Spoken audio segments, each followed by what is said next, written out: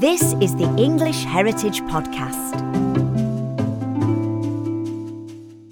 Hello, and welcome to your regular podcast into England's past. I'm Charles Rowe.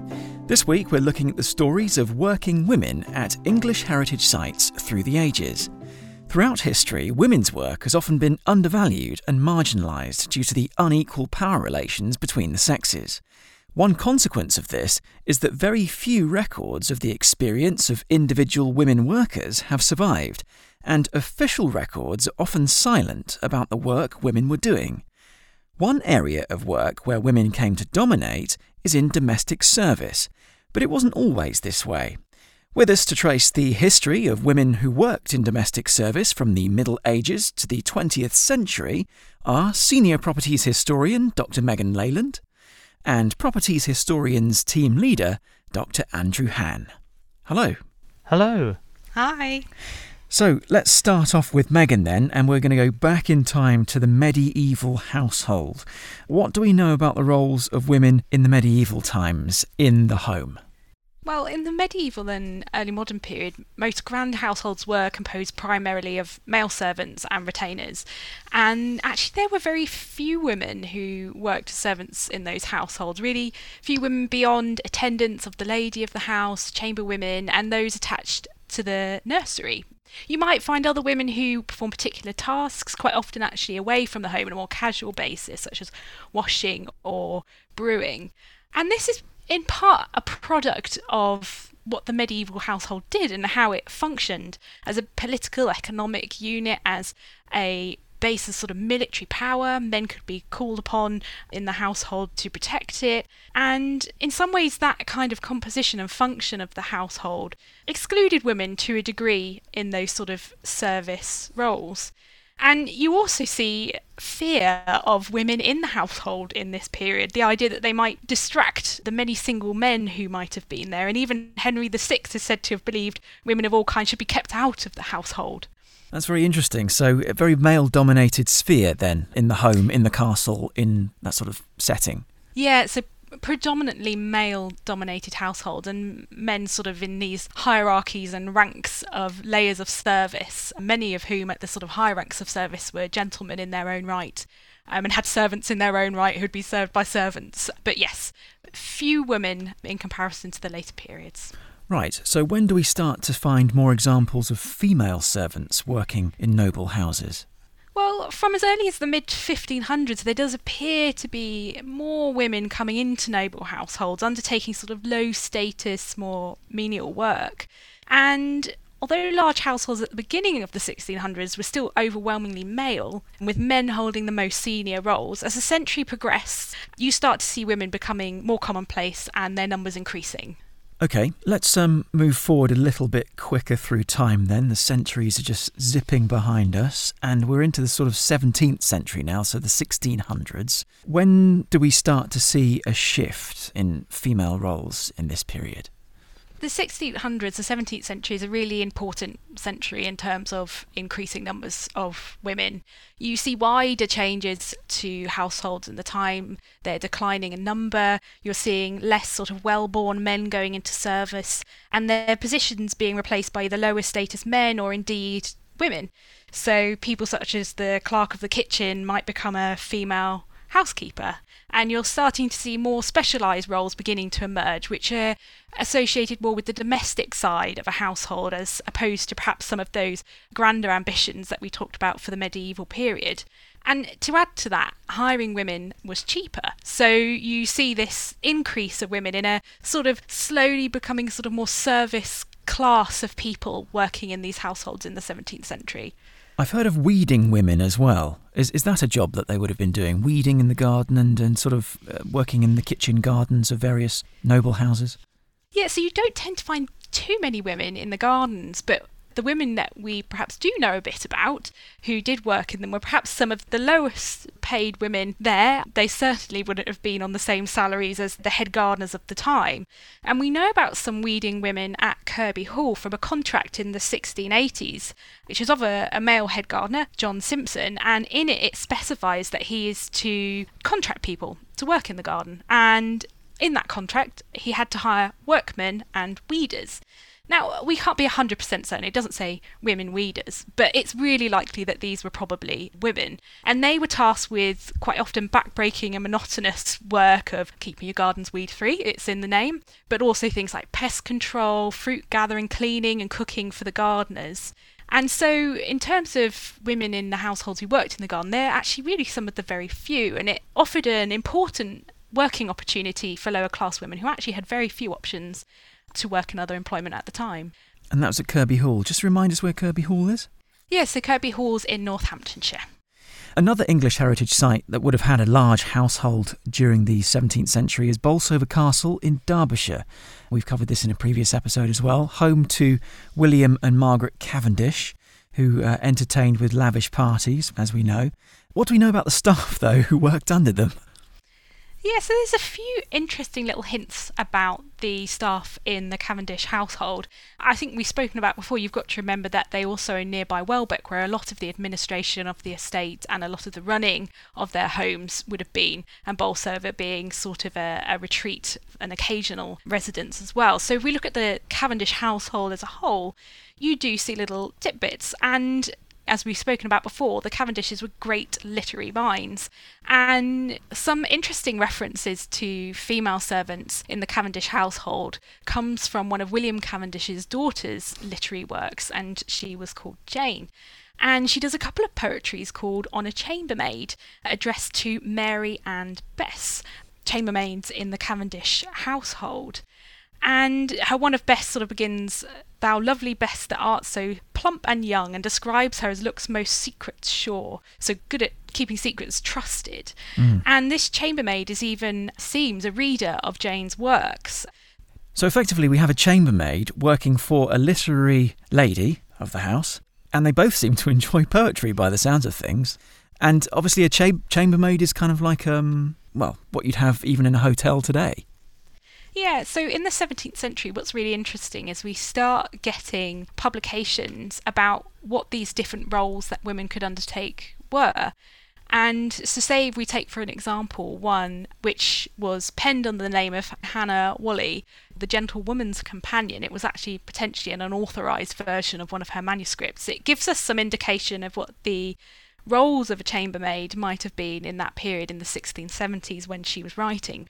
And she actually sets out what you would need to be able to do and sort of the specifications of someone who might be in that role as someone who can do washing and starching, who can do mending and needlework, who can prepare things such as sauces, who might clean their mistress's chamber and other rooms depending on the other servants there, buy foodstuffs, and basically, as she puts, divest your mistress from all the care you can. So it could be quite a mixed role, and actually the chambermaid was one of the sort of the higher up maids in that ranking of all the different maids associated with different emphasis in their work.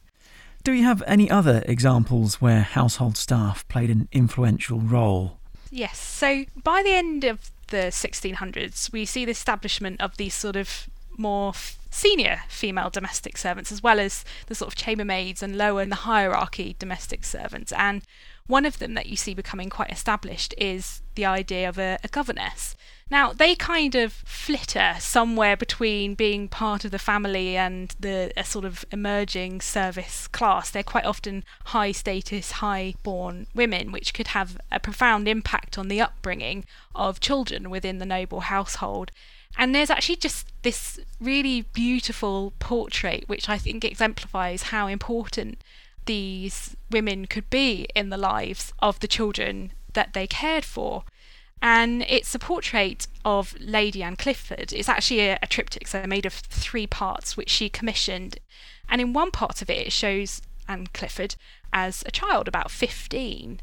And Anne Clifford is associated with a few of our sites, Brough and Brown Castle, which I think we've spoken about on a podcast before. That's right. And in the background of this section of her aged 15, you can see a mini portrait within the portrait of her tutor, Samuel Daniel, and then also of her governess, Mrs. Anne Taylor. And we know who it is because there's an inscription underneath, and she's depicted in a sort of black cap tied under her chin.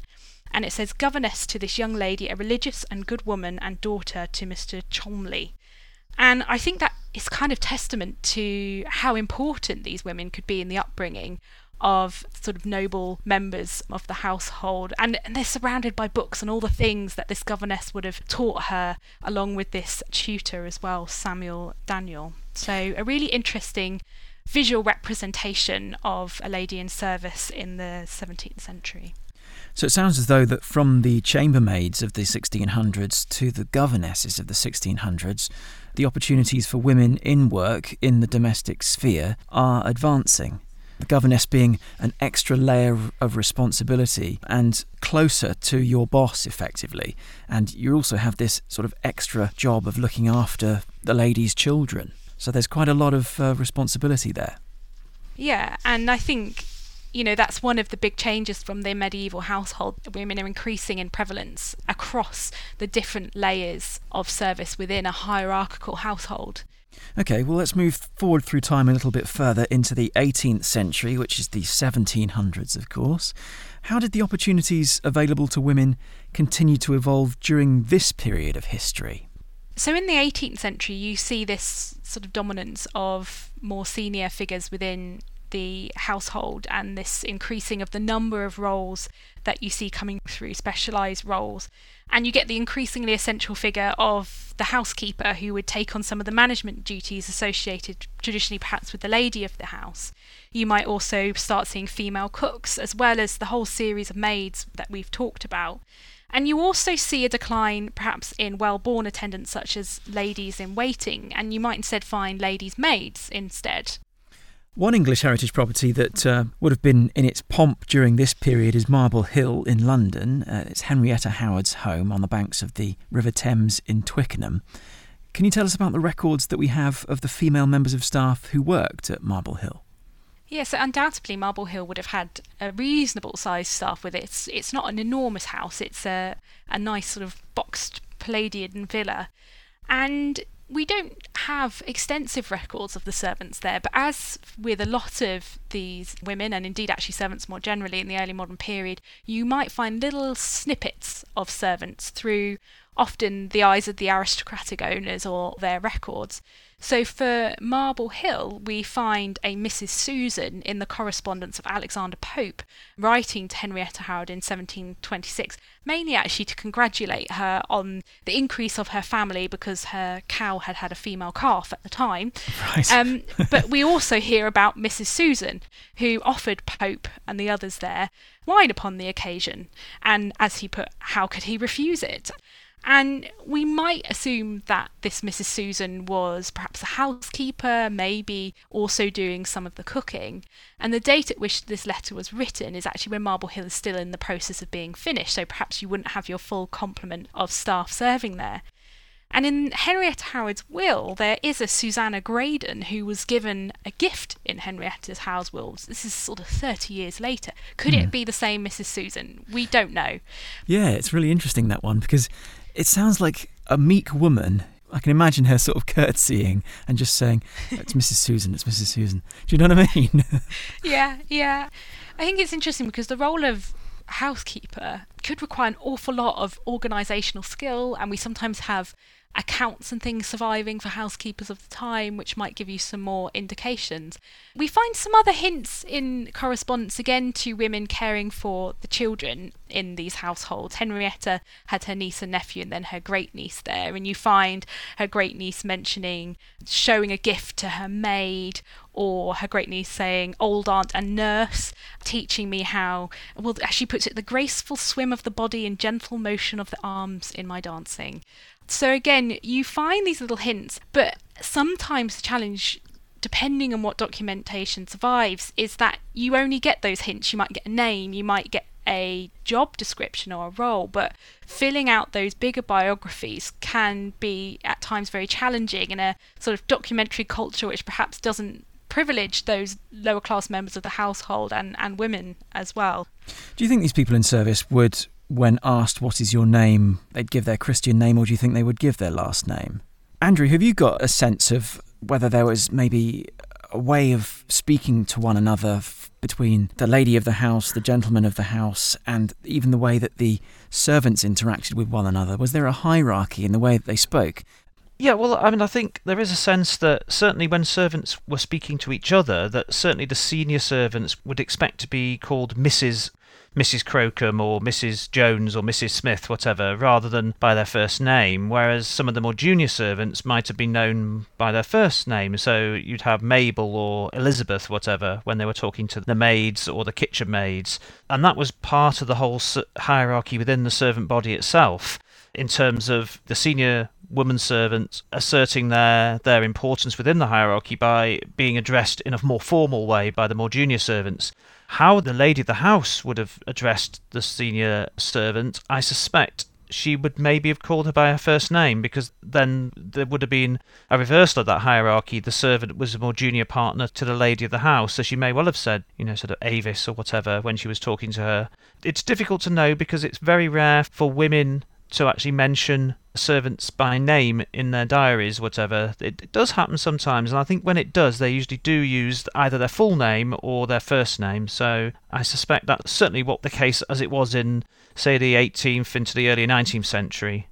It's a tantalising mystery, isn't it, about how people would have spoken to each other, because if the records aren't there, then it's quite hard to make a clear deduction. Is it really difficult to find records from this period in the 18th century? The more personal records, the sort of diaries and personal accounts of servants themselves, in my experience, are very rare. I don't know whether Megan knows differently, but I certainly haven't come across very many of those at all. You get diaries of gentlewomen, but not of their servants. Yeah, I think you sort of quite often can guess a sense of the roles they might have undertaken, or the odd name. You might find wages, for example, in accounts, so you can look at the different structures and who was paid what. But in terms of these female servants recording their own history, that seems to come a bit later, where you get them writing their own letters or diaries, and you get a much fuller picture of the biographies of these individuals, a much fuller picture of them as people, not just of their role in service. Okay, let's move through the years again, and we're going to fast forward through to later in the Georgian period. I gather that this gradual increase in the number of female workers was further accelerated at the end of the 18th century by the introduction of, we all hate it, taxes. What can you tell us about this, Megan? There's a really interesting episode in the history of taxation, if there can indeed be an interesting episode in taxation. There is. It is interesting. It tells us lots of fascinating things. And during the Georgian era, you get a lot of taxes on consumables being introduced to raise revenue to support the military during periods of almost constant warfare and colonial expansion, on things such as carriages, silver, gold plate, cards, and dice playing and things like this. But also on people, on servants. So in 1777, a tax was introduced on all manservants, excluding those in husbandry and trade. So this was, I don't think, overly popular at the time. And, if you're already raising tax on, say, windows on a house or in a household, another unit you could go to is the people in the household. So it was a way of raising money, and raising it on something which might be considered ornamental. The powder on the hair of some of the higher status servants incurred an extra tax and things like this. So it was a way of raising funds through the lens of taxing essentially conspicuous consumption at the time. And the idea that a lot of these men were ornamental and not necessarily important, essential labour. You've mentioned there the taxation on male servants, but was there an equivalent tax on female servants? Well, there wasn't initially, but in 1785 the taxation was extended to cover maidservants and would continue to include women up until 1792. However, female servants were taxed at a much lower rate. So, for example, if you had a small household with 3 or 4 manservants, these were taxed at a rate of £1 10 shillings, whereas if you had maidservants, these were taxed at 10 shillings each. And it was a sliding scale depending how big your household was. This caused quite a lot of upset, and ultimately some exemptions were made, such as families who had a lot of children, so you almost had an exemption to have some maids to help look after the family. And ultimately it was repealed. And I think that's really interesting, that outrage against taxing maidservants, because what does that say about the position which maidservants had at that time, which female servants had in these households across the social scale? We're talking about not just big aristocratic households here. And you get an idea, first of all, about the numbers of women. The records are not great, but in 1791 we know that the tax on maids was paid by something like 90,000 families, but it only actually brought in about £31,000. So perhaps not the money maker that was hoped for. But also the tax fell quite a lot on middling homes. It raised questions about what was essential domestic work and not, and arguments that actually women weren't ornamental in the work they performed in the household, that they were doing productive labour. It brought up questions about other opportunities which women had for working in the period. So there are arguments that in introducing this tax, women would lose their jobs and would be in a situation where they already had a narrowing range of employment options open to them.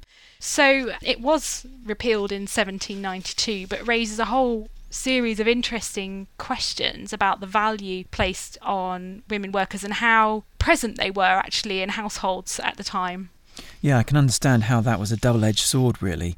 Whilst for the Treasury it might have been quite beneficial to try and bring in extra cash, it was punishing the aristocracy, but it's also punishing the lower classes who needed the work in these noble households. So it was difficult, wasn't it? And I think it also brings to light sort of an interesting distinction about male servants in the household, which sort of became targets of it's extravagant and opulent, and they're not really working in a productive way. And female servants, who I think one person sort of said they were always employed in works of industry and management, and they were sort of staple, for want of a better word, commodities, because in many ways when you're taxing people like that, they're being treated as commodities. Queen Victoria eventually comes to the throne, of course, and we're in the Victorian period now. Did the tax on male servants continue into her reign? Well, yes, the tax did. In fact, the taxes, first of all, in the beginning of the 19th century, in the sort of Napoleonic period, although the tax on female servants, as Megan was saying, had been repealed, the tax on male servants was actually increased in 1812 because of the cost of the Napoleonic Wars, and it actually got up to quite serious levels. If you had 2 male servants, they were being taxed at £7.13 each. So that's a lot of money being brought in at that point. And although the tax was then reduced again in 1823 after the war and its aftermath had ended, and then scaled back again in 1852, the tax on male servants wasn't finally repealed until 1889, so we're deep into the Victorian period when this tax ends. Bearing in mind this taxation of both sexes over 2 reigns, effectively, what was the makeup of the workforce in the Victorian period? Was it more or less 50-50? Well, what was seen to do, actually, this tax on male servants, was to really sort of tip the balance in favour of female servants, even more so than had been the case in the earlier 18th century. So there are now households are composed primarily of women, and you'll find it's only really a few of the senior roles now held by men, roles like butler and valet, footman, whatever, head gardener, coachman. The majority of the roles within the household, so most of the roles in the kitchen are held by women, and then you have all the housemaids and parlour maids and so forth. So you have a primarily female workforce in service by the Victorian period. This female workforce, did it also include the governess that we talked about earlier in the 1600s?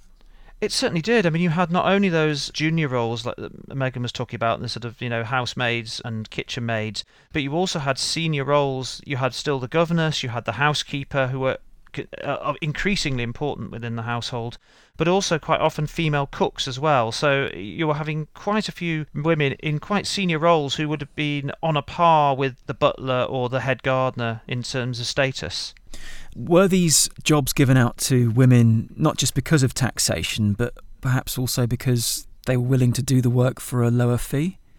There is a sense of that as well, in that women generally, when they were doing the same role, were paid considerably less than their male counterparts. So women were cheaper to have as servants. So you had a double whammy here in terms of women are not being taxed, and also they're cheaper to hire as well. So you can see the reasoning behind that in a time, certainly towards the later Victorian period, where aristocratic households are finding their incomes being squeezed by increasing taxation elsewhere and also by falling farm rents because of things like the agricultural depression, that it makes sense to hire women who are cheaper to hire.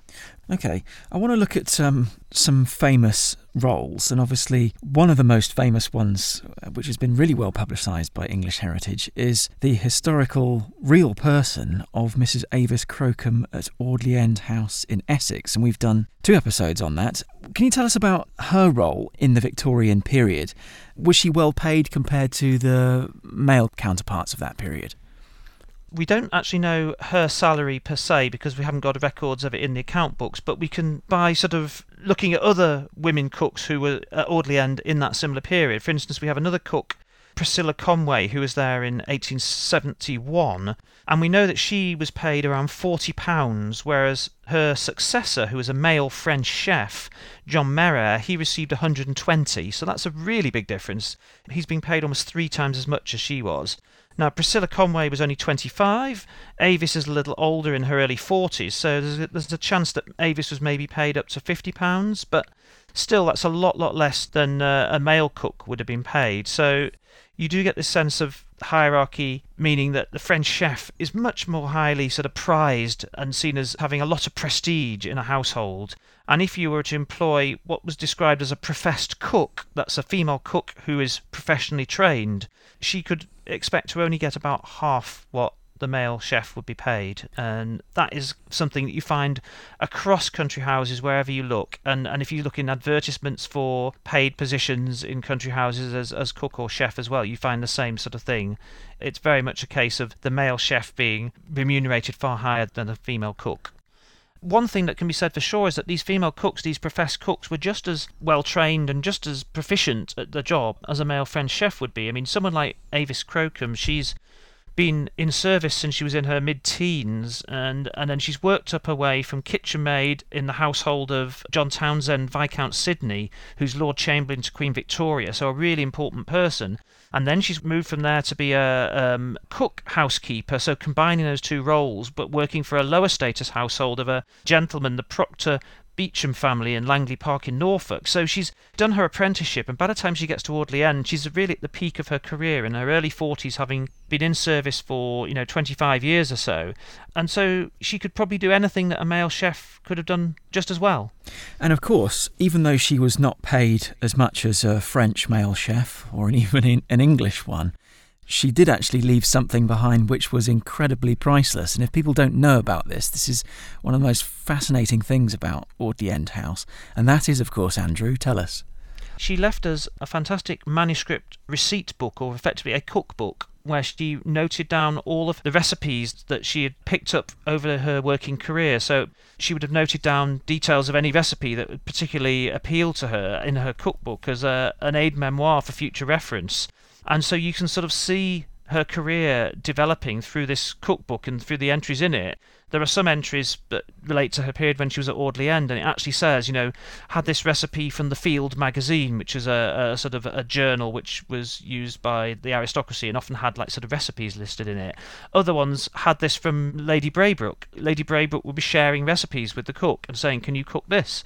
So you really get a sense of the sorts of food that she was preparing for the family and the sorts of dishes that she cooked. Yes, it's a fantastic story. Can you tell us about other roles that would have been popular in the Victorian period? I gather the housekeeper was quite an important one as well.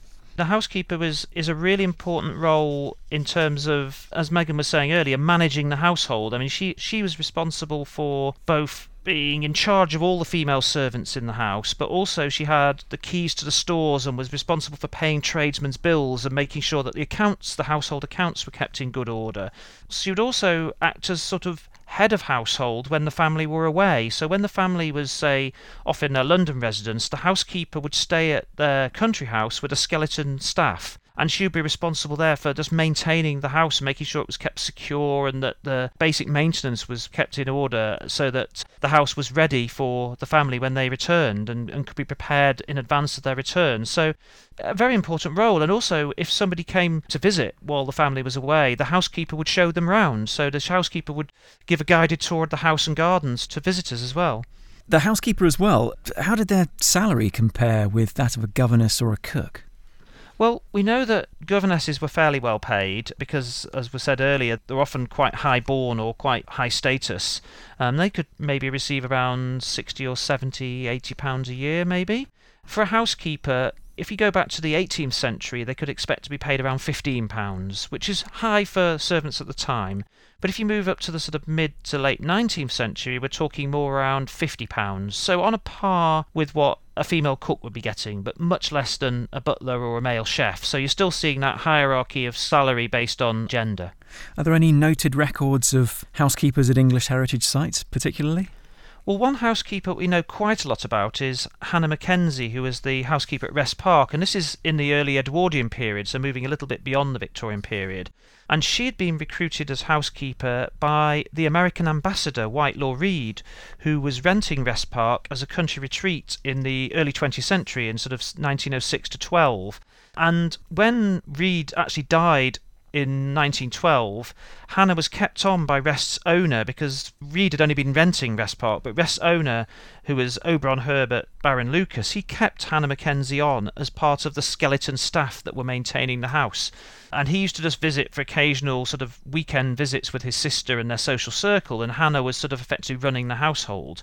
And then when war broke out in 1914, Wrest was offered up as a military hospital, and Hannah Mackenzie was again kept on, this time to sort of manage the domestic arrangements of a major hospital, of an auxiliary hospital. So she was now managing not a skeleton staff, but, a staff of about 30 or 40, and plus 20 nurses, plus having to cater for up to 200 convalescing soldiers as well. So a major step up in what she was having to deal with. And in fact, Nan Herbert, who's the sister of Lord Lucas, described Hannah as young, highly intelligent and very hard-working, and it seems as she'll be an ideal person to run the domestic side of a private hospital. So she obviously had a very high regard for her, so she had a very important role to play in the running of the hospital. Yes, and these country houses being turned over to effectively field hospitals, but albeit on the home front, so to speak, did change the role of women considerably during that period. They weren't just looking after the nobles, they were looking after ordinary men. They were indeed. I mean, what you see is that during the First World War, where a lot of the men went off to fight, and so women had to step into many jobs and professions that had hitherto been the preserve of men. So you find women working in factories, women working in the field, tilling the ground, and also taking on lots of sort of traditionally male roles within households as well. And this must have given women greater confidence that they could do these jobs just as well as men, and can be seen as the sort of very first steps along the road towards greater gender equality, in terms of just giving the fact that women can do this work just as well as men, and that the reasons that have previously been used for limiting them to certain aspects of the workforce and paying them less can no longer be so easily justified. Obviously, the 20th century did have two world wars. We're into the 1930s and 40s now. Did any of the grand houses that English Heritage cares for still employ a large number of household staff during the interwar years of the 30s and 40s? Well, during the interwars, it's really interesting because some academics have sort of surmised that domestic service declined in importance during this interwar period. The idea being that just because of the war and because of women going into factory work and other work, but they weren't willing to go back to the sort of more servile work in domestic service. But if you actually look at the statistics and you look at the 1921 census, that shows still 1.1 million women listed as domestic servants. And if you go up to the 1930s, 1931 census, that's up to 1.3 million. So that isn't really a suggestion of major decline. But at the same time, if you look at what's happening to country houses, you can see that there's been a precipitate decline in the country house during the interwar years. And this is a combination of falling incomes for the aristocracy, but also very severely rising taxes, particularly death duties, that meant that many aristocrats were forced to sort of abandon their country piles and move into more modest residences. And so a substantial number of country houses were demolished in this period, and those that survived would have had a reduced workforce because the families were on a reduced means. You find places like Brodsworth were sort of keeping going, but with a much reduced workforce. But there are a few that buck the trend, and that's where you've got The nouveau riche industrialists, bankers, entrepreneurs, they see an opportunity to get themselves a country estate, and they snap up a lot of these country piles. And obviously they have the wealth to be able to bring in a substantial retinue of servants. And Eltham Palace in London, I believe, is one of those great examples of the nouveau riche using servants. Exactly, yeah. I mean, it's a copybook example here. You have Stephen and Virginia Courtauld, immensely wealthy from the share of the Courtauld textile empire which they have, and they're able to lease Eltham Palace and rebuild the house as this sort of Art Deco palace, the epitome of 1930s luxury, and of course employ a decent body of servants to maintain them in that house. Yes, absolutely. Do we know much about those servants? Well, we know from the electoral roll in 1937 that there's 11 living-in servants, and 6 of those are women, and the rest of them so the other 5 are men. And we also know there were other servants from various oral history recordings who lived locally but came in on a daily basis, so sort of coming in as cleaners or housemaids who didn't actually live within the house. But even within the house that's there, we know a little bit about some of the workers there. For instance, we know that the long-suffering cook, Emma Truckle, she had to suffer from Virginia Courtauld. She had very high standards over her food, and she used to keep a little silver pencil and notepad at her side at the table where she could write down any comments about the food, anything she didn't like about the food, to pass back to the cook. Nevertheless, she seems to have been very well liked, and recently a member of her family, a descendant, came forward to us with a really interesting spoof certificate. It was a sort of decorated certificate with effectively an award to Emma Truckle, awarding her the most honourable and worshipful and gluttonous order of the Chapeau de Sirup, premier class. And you get this idea of her being awarded this, of her being really held in quite high esteem as providing the food for them, particularly during World War II, when there were obviously shortages and rationing, and somehow Emma was able to rustle up fantastic food for the Courtaulds' table during the war. I gather the palace also had a female gardener, which was quite unusual. Yes, we have Christine Fallwasser. She was deputy head gardener during the war, when most of the male gardeners had to go off to fight, and she was amongst those new breed of sort of educated women gardeners. She'd trained at Kew Gardens, and she'd been at Cambridge University before that, so she had what you could describe as a solidly middle-class intellectual background. And she was seen as being very good company. The Courtaulds often invited her to sit at the dinner table with them. And one of their family friends, a lady called Rosalie Doyle Davidson, in an oral history recording, says how she used to go down and see Christine Fallwasser because she was very interesting. The education she had, she was a tiny person, very attractive. We used to have her to dinner sometimes, and the conversation would gradually warm up and be very interesting, and Stephen particularly liked addressing questions and topics to her. So you get this idea of her being treated almost, again, it's almost gone full circle. She's almost seen as part of the family rather than as a servant, very much as we were talking about in the earlier medieval household, how some of the household members were sort of well-born and were, sort of knights and their retainers rather than being from the lower classes. So it's moved full circle. And Christine Fallwasser is someone who kept in touch with the Courtaulds even after she left their service. She moved up to Scotland with them when they moved to Scotland, serving as their gardener. But when they moved to southern Rhodesia, she stayed in Scotland, but then she goes to visit them in Africa. And we actually have, in the Courtaulds' house in Africa, at a place called La Rochelle in southern Rhodesia, they had this sort of window in their house where all visitors would inscribe their signatures with a diamond stylus. And there on the window, amongst all the lords and ladies and the various other high and mighty and the celebs of the day who were signing their names, is the name of Christine Fallwasser on the window. So we know that she was there in 1958. And that's Rhodesia, modern-day Zimbabwe, isn't it? It is indeed, yes. Wow, that's really fascinating.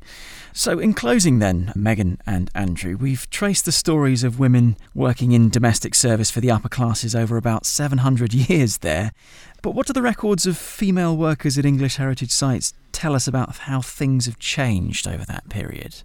Well, I think in tracing this history, we can see that the types of roles that women undertook in domestic service over this period of time certainly changed, and that they took on increasingly senior roles, important roles within the household, and that they became a really integral part of that, parts of the families, parts of a sort of professional service of working women. And as in some of the examples Andrew's given, really valuable and important members of those communities which were essential to the functioning of these properties over time. I was going to say about the records as well, because obviously the closer we are to the present, it seems like the records are better. They certainly are. I mean, I think that's something that particularly struck me, is that when you're looking at the 19th and particularly the early 20th century, you have all sorts of records that you can't dream of having for earlier periods. You know, we have photographs of Christine Foulwasser, we have letters, we have the occasional journal, we have obviously Avis Crocombe's cookery book, documents that we just don't have for some of those earlier periods. And it partly reflects the fact that, as Megan was saying, that we got a more professionalised workforce where these people are more educated, they can read and write, they are higher in status in many ways, and therefore they leave more of a written record. But I think it's also just a consequence of the fact that we just have a better archival record for later periods in general. There are more varieties of different sources. I mean, we have, obviously, oral history is something that is only really available for the 20th century. So you can really get a sense of what people were really like in a way that for earlier periods it's much more tricky. Is it fair to say that the lives of these people who worked at English heritage sites in the past are just as fascinating as those of the wealthy employers who mostly get top billing? I think absolutely, and I think to ignore the stories of what were a huge part of these households at the time would be incredible. You know, they had these fascinating lives, they had their own agency, they played these key roles, and you know that particularly for the biographies of those later women that we can see, you can really build a fascinating picture of their experiences and what life would have been like. And again, for the earlier women, even though we might not necessarily even know their names sometimes, we can stipulate what they may have done in the past. And you know, for so many of us, we may not have been in that sort of top echelon of society if we threw ourselves back, you know, 100, 200, 300 years. So these women really are fascinating in their own right. And I think as well that when you're visiting one of these sites, actually, if you just sort of find yourself a quiet spot in, say, the kitchen or something, you just close your eyes, you can just sort of imagine the cooking going on, the rushing around, the footman grabbing a plate and then going from one place to another. I think when you're at a property like that, you can sort of think, actually, no, I'm surrounded by sort of murmurs of history here. It's not really that quiet at all. There's lots that went on. I think you're absolutely right. I mean, it's much easier, I guess, for a lot of our visitors to relate to people in service who are more likely to be their ancestors than the great and the good, and you do get a sense of, in their stories, could be the stories of any one of us if we were to do our own family history, and you know, you see these people who have very varied lives. We're just taking a glimpse of them when they were working or related to one of our properties, but what happened to them afterwards? Where did they come from? What's their family backgrounds? And they're so varied. You know, there's so many different stories out there, and each one of them is just as interesting as the last. And we can get a sense of them as a sort of community of people brought together at that one point in time in that particular place. And you know, you can start to try and visualize in your mind how they would have related to each other, how they would have interacted. I know this is something that the live interpreters at Audley tried to do, to sort of think, you know, what would their personalities have been like? How would they have related to each other at that moment in time? It's a fascinating thought. I love that, the mystery of history in some sense. So what does this whole exercise of tracing the history of women in work in the domestic sphere teach us about how valuable it has been over the centuries? It was tremendously important, really. Yeah, well, I think it's safe to say from what we've discussed that it really, really was. And from the really important organisation and administrative roles to the teaching roles, down to the lower roles in services of chambermaids or scullery maids, it was all really, really important work and a vital part of the labour force at the time and of the working of these country houses. And I think we can reflect on perhaps the value that we place on this historically when we're looking at these stories of these sites. They're really important to be foregrounded in the same way as the stories of anyone else who lived there or who served there or who visited there. So really important to remember these stories as a really vital component of the running of these homes in the past.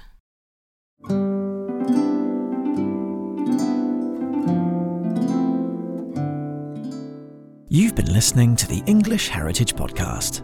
Next week, we'll be back to reveal the results of a 5-year archaeological research project at Tintagel Castle in Cornwall. We're looking both at Latin plus the native language on this one inscription. Thanks for listening. See you next time.